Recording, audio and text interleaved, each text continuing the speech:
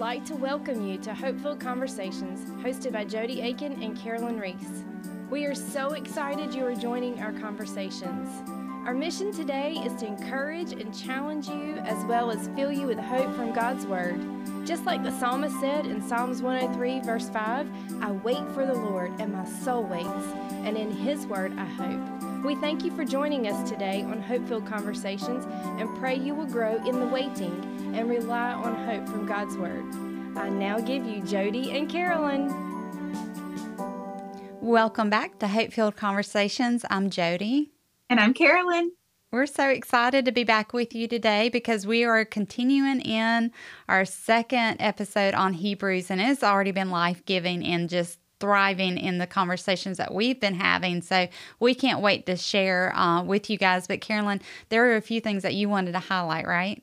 Yeah, so we're getting ready to enter into our Easter celebration season, Good Friday, and going into Easter Sunday. And so we thought this section of Hebrews, y'all, we did not plan this. It just happened that this section of Hebrews ended up right before Easter, Hebrews 2, all the way through chapter 3, verse 6. And we're going to just talk about salvation. And there's so much, as we said before, Hebrews is just rich in truth all throughout. So there's so much in Hebrews 2 and 3 that we're going to talk about today. But really our theme is salvation.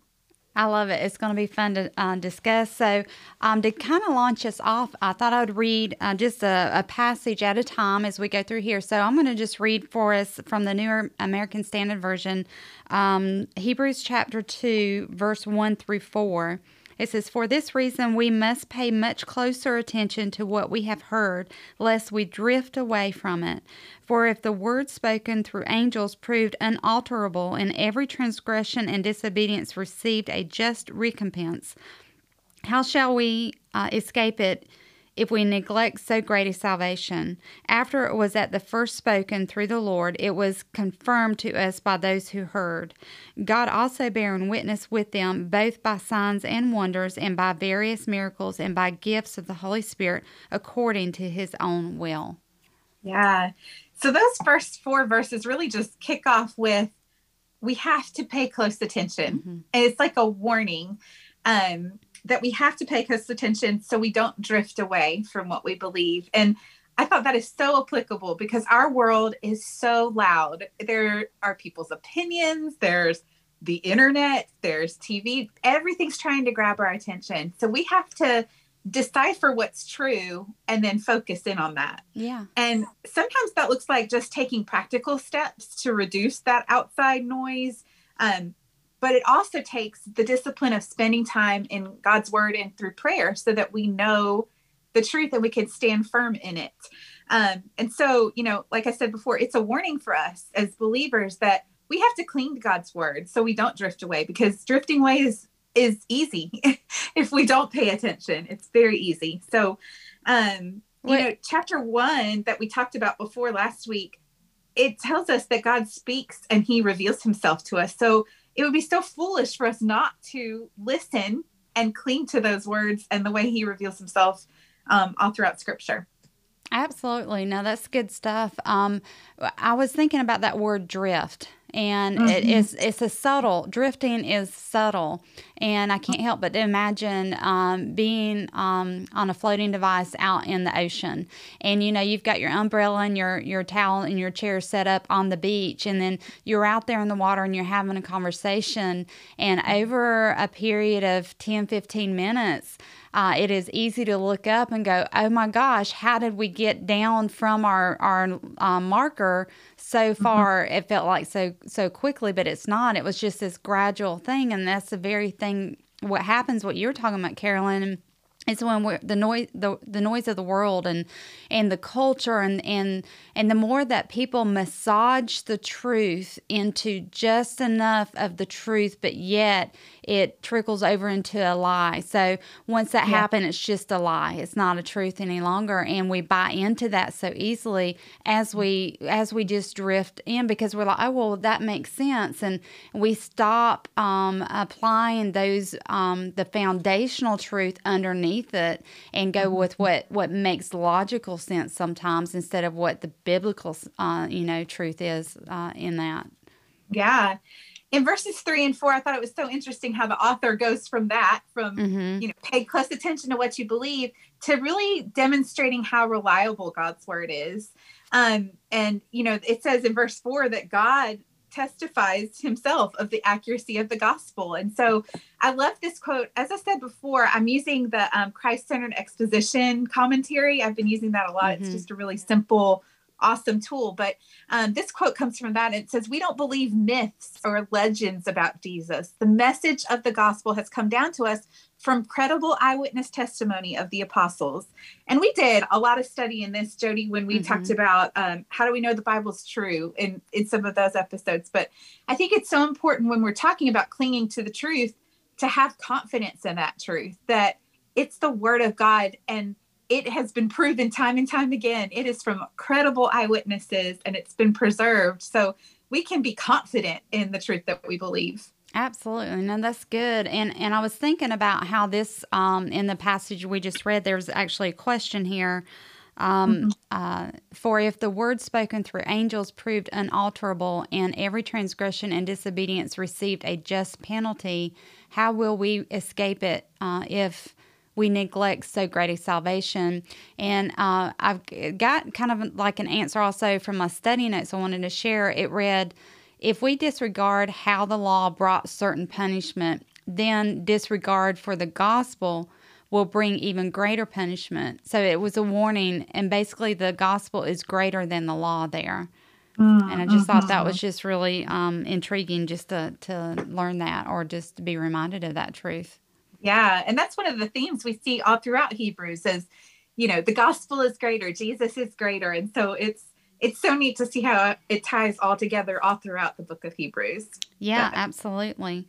Yeah. So you want to go ahead and let's read the next passage. Is that 5 through, what is that? 5 through 9. Okay, all right, I can read that for us.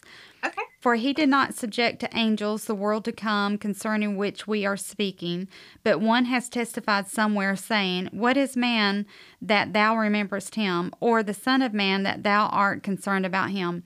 Thou hast made him a little while lower than the angels. Thou hast crowned him with glory and honor, and hast appointed him over the works of thy hands. Thou hast put all things in subjection under his feet. Love that one. For in subjecting all things to him, he left nothing that is not subject to him. But now we do not yet see all things subjected to him, but we do see him who has been made for a little while lower than the angels, namely Jesus, because of the suffering of death, crowned with the glory and honor, that by the grace of God he might taste death for everyone. Yeah. So those verses really start to highlight the amazing grace that we see in the gospel story and the story of redemption. And it starts out by, explaining that Jesus was made a man. He was made even lower than the angels, which, he was enthroned in heaven and he humbled himself and came down.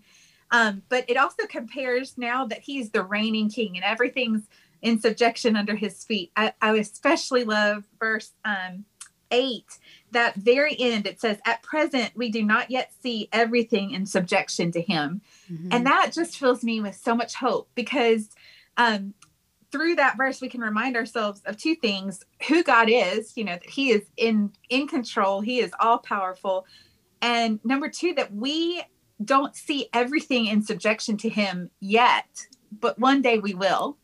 And that is, especially with chaos happening in the world today, that is such an exciting, hope-filled reminder that everything is in subjection under his feet. We just don't see it yet. But one day we're going to. Right. And there's so many things in here that we don't have necessarily full understanding, but the word grace at the end of verse 9 just really hits home for me, of just being reminded it's God's grace. I mean, it's Jesus is woven in all the way from Genesis through Revelations, and even here again in chapter 2, as we mentioned in the last episode, the author is bringing in the Old Testament, and he'll do that throughout, and it's worthy of it. It just really brings it to make sense. Yeah. Verse 9 just gives that perfect summary of salvation, that Jesus became a man. He lived among us. He died in our place. And then my version says that he might taste death for everyone. I think that's such a beautiful phrase and a beautiful summary of salvation, that he took that punishment for us in our place. Yeah. So once you read the next passage for us. Sure. I'm going to read verses 10 through 13. Okay. For it was fitting that he, for whom and by whom all things exist, in bringing many sons to glory, should make the founder of their salvation perfect through suffering. For he who sanctifies and those who are sanctified all have one source. That is why he's not ashamed to call them brothers, saying, I will tell of your name to my brothers in the midst of the congregation. I will sing your praise. And again, I will put my trust in him. And again, behold, I, the children God has given me. So that really summarizes again salvation. Yeah. It just reminds us that what Jesus came to save us from, sin and death. Mm-hmm. And that was his purpose, but it was also his purpose to adopt us as sons and daughters. And so it just really brings that focus to the familial, personal relationship of the gospel. If you think about it, God could have saved us from sin and death and then left us on our own, but he calls us children. He calls us sons and daughters. And that's just so unique and so beautiful. But one thing that stood out to me as I was reading, and it might have to you too, it talks about Jesus being made perfect, salvation, perfect through suffering. I wanted to say that doesn't mean that Jesus wasn't perfect. That's not what that verse is saying. And it refers to, and I found this quote and I thought it just summarized it so well. It refers to Jesus's unflinching submission to the Father in the face of escalating difficulties. So I think that could have sent off like alarm bells sometimes if we read that. It's not saying that Jesus isn't perfect. It's just saying that it just further highlights his perfection, that he persevered in the midst of this difficult situation. He kept following the Lord and was submissive to him. Well, I just loved, to wrap that part up is for both he who sanctifies and those who are sanctified are all from one Father. And this is perhaps one of my favorite parts too, for which reason he is not ashamed to call them brethren. And what hope and encouragement of God's faithfulness and his grace and his mercy and his love for what he's done for us. Yeah. So do you want me to read verses 14 through 18? All right, I'll start in verse 14. It says, since therefore the children share in flesh and blood, he himself likewise partook of the same things, that through death he might destroy the one who has power of death, that is the devil, and deliver all who through fear of death were subject to lifelong slavery. For surely it's not the angels he helps, but he helps the offspring of Abraham. Therefore he had to be made like his brothers in every respect, so that he might become a merciful and faithful high priest in the service of God, to make propitiation for sins of the people. For because he himself has suffered when tempted, he is able to help those who are being tempted. And wow. We can do, yeah, I know. We're going to say that 1,000 times while we're going through Hebrews, I know. But it's like, how do you really kind of narrow that down a little bit? There's something I wanted to share. I found from Wiersbe's notes there. It's talking about verses 14 through 16. He wrote, death and the fear of death were the consequences of Adam's sin. The fear of death has been Satan's strongest weapon. Satan does not have the power of death, absolutely, since as we see in Job's case, Satan could do nothing without God's permission.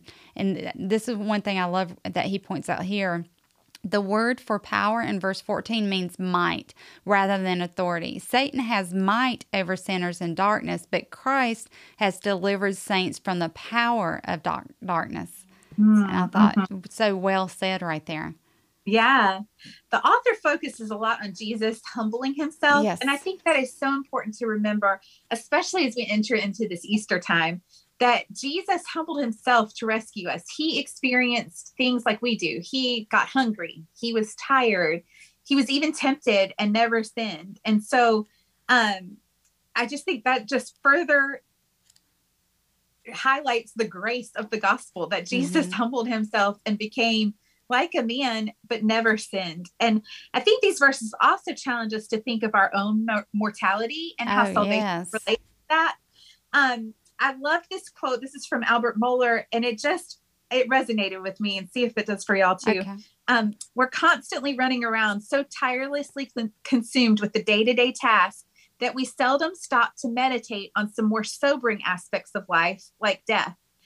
And I think that is so true, that we can get so caught up in the busyness and the day-to-day tasks that we forget, we neglect to think about things like death. And so I wanted to just pause and encourage you listeners, if you have not given your life to Jesus, or even stop to think about what would happen at the end of your time here on earth, that you would slow down and just consider Jesus, consider who we're talking about, the Lord.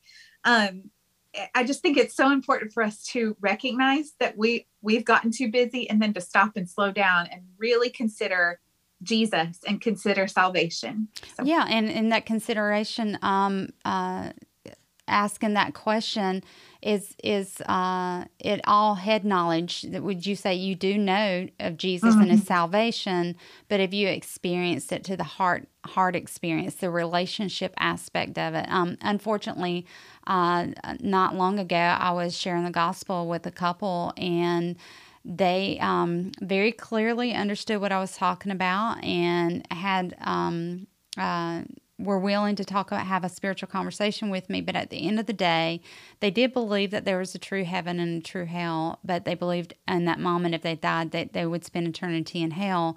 But they were not willing to accept Jesus as their Lord and Savior, because one said that he was taking a break from church. And I said, well, I'm not talking about church. I'm talking about a relationship. It's so key. People get religion and relationship so interwoven and mixed up together that that's not what the gospel is talking about. It's talking about a relationship right there.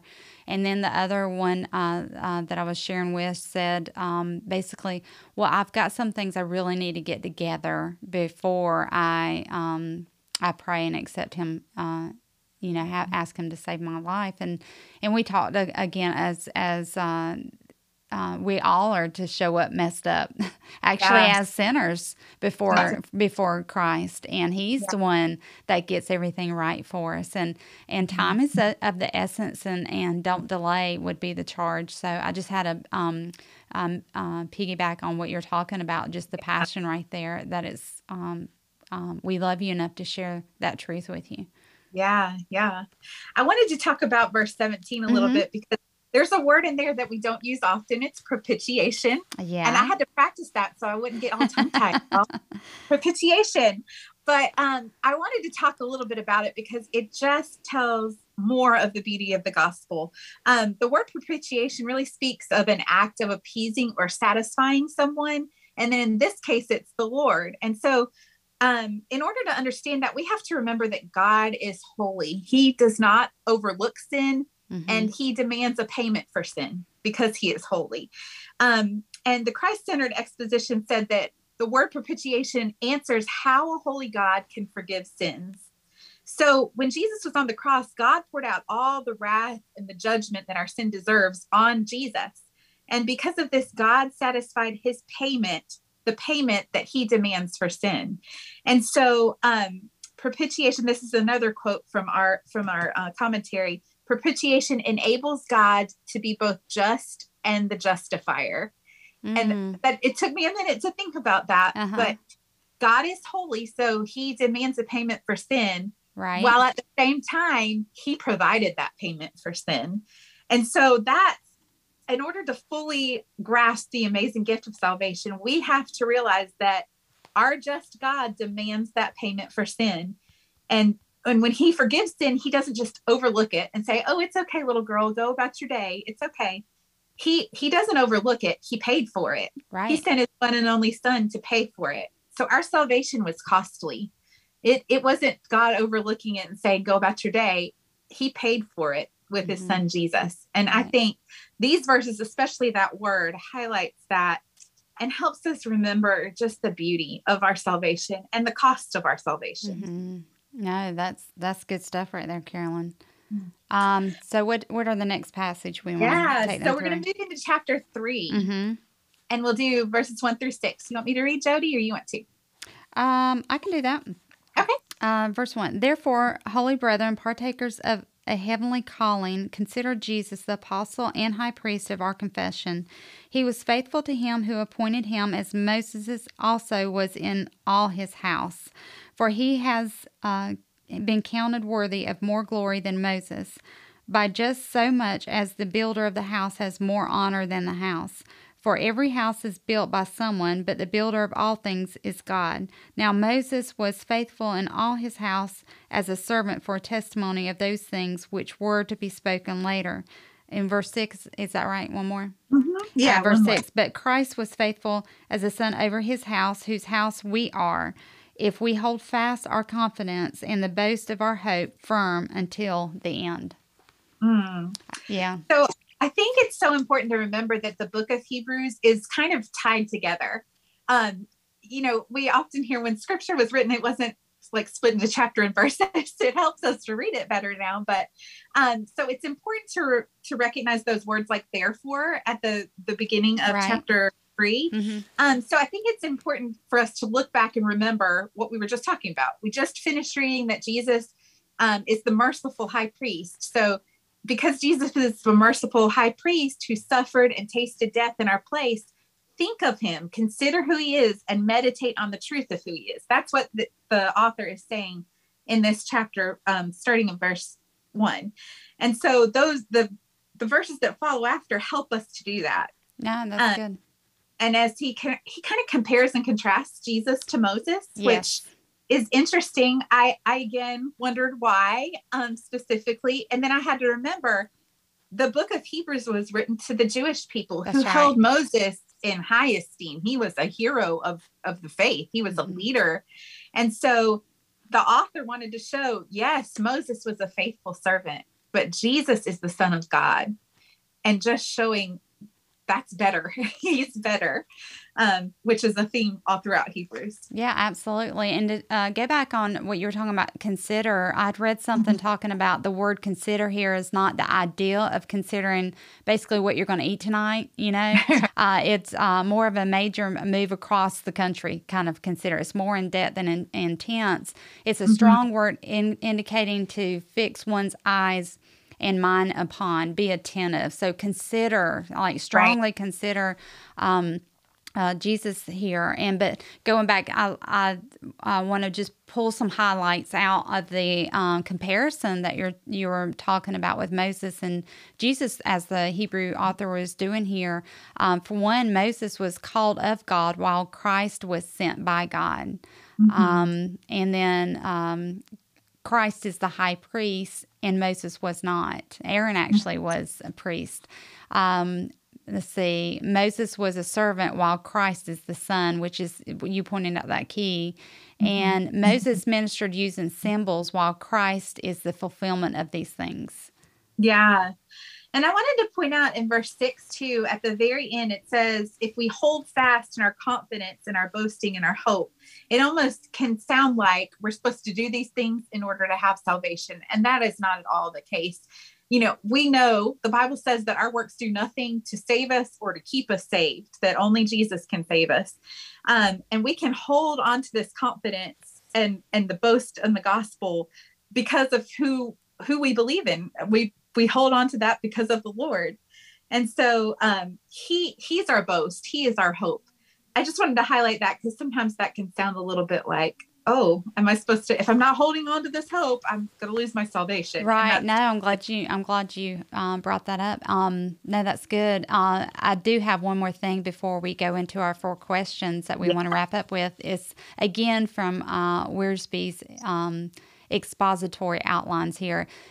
Just talking about while Israel, the word house and household, while Israel was God's earthly household and the church his heavenly household, we need to keep in mind that God's household is always marked by faith. So people in the Old Testament times were saved by faith just as the people are today. It is this continuity of faith that tied together the people of God under both covenants. this is why Galatians 3:7 calls true believers children of Abraham, for he is the father of the believing. Yeah. And that's kind of in depth right there. You have to just kind of pause and chew on that a little bit, but I'll let you listeners do that on your own. A lot to process and to think about. So I think we've given them a lot to consider today, Carolyn, because we came out of the gates just ready. I told you, it's just been life-giving diving into Hebrews, and it's like, and we're trying to keep these episodes short and brief, but man, it's like, how fast can we talk? Okay, good. Sorry about that, guys. So let's do our 4 questions. Do it. All right. What does this tell us about me? So for me, as I'm being reminded of salvation and my role in salvation, that there is absolutely nothing I could do or earn to earn my salvation. There's nothing I can do. Jesus alone is the faithful high priest who can take that punishment that my sin deserves and allows me to live as a daughter of God. He didn't just free me from that. He adopted me as his daughter. And I just think that those 2 things just stood out the most to me. There's nothing I can do to earn salvation, but because of Jesus being the faithful high priest, the one who tasted death for me, I can live as a daughter of God, a child of God. Yeah, and it's a gift. It's not something earned. He freely gives when we acknowledge our separation from him. So what does it say about God? Yeah. To me, that God is just and he takes sin seriously. That highlights, that started out in chapter 2. They highlighted that a lot. And, by sending Jesus to pay the price for our sins, he satisfied that payment that our sin demanded and gave us a new life in him. So he is just and the justifier, just as that quote says. Yeah, that's good. And I kind of got a short note here. God is faithful to work out what he promised so long ago through his son, Jesus Christ. And we can look back again all the way through the Old Testament to the New Testament. So what truth can we take away to stand on today? I think, just Jesus is our salvation, one true mediator. He is it, the way. That's right. Yeah. That's right. And then our application, for me, there's just many times that I need to remind myself to slow down and to consider Jesus, consider the way you said it, Jody, to meditate on him, to meditate on who he is, to study his word, to fellowship with him through prayer. And if I'm too busy to do that, I need to adjust my schedule because there's something there that doesn't need to be there. I have to. He's our salvation. I have to spend that time with him. So I need to slow down. That's a good reminder for me. Yeah. And it really goes back to Hebrews 2, verse 1. It says, therefore, we must pay close attention to what we have heard, lest we drift away from it. Oh, man, that's good stuff right there. And just talking about that word consider again, really an application is it's deepening your maturity in your relationship with Christ and in the Word by moving from all that head knowledge, all those things that you're learning, to heart knowledge, and heart experience, and and that's something only that you can do. Nobody can do that for you. You can listen to 1,000 sermons. You can listen to our almost 100 episodes.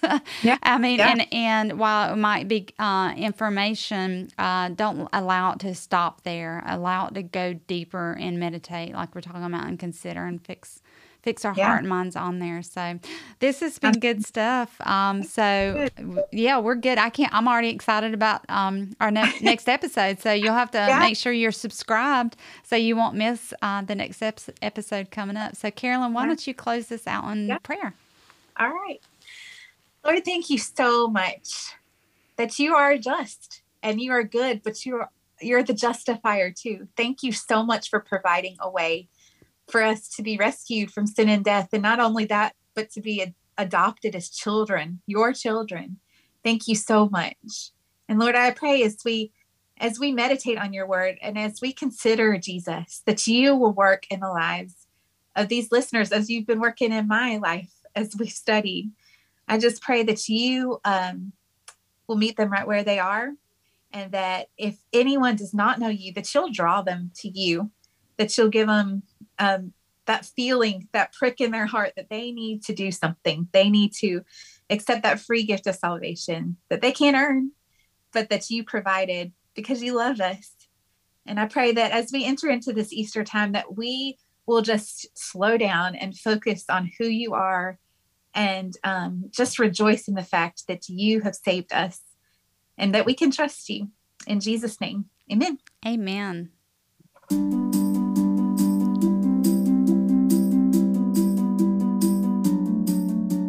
Thank you so much for joining us today. We know there are other podcasts to listen to, and we are humbled that you chose Hope-Filled Conversations. If you enjoyed our conversation today, we invite you to subscribe. If you found our conversations helpful, or if you would like to share comments with Jody or Carolyn, you may email them at hfc@inglewoodbaptist.com. If you need to talk with a pastor at our church, please email next@inglewoodbaptist.com. Once again, thank you for spending time with us today.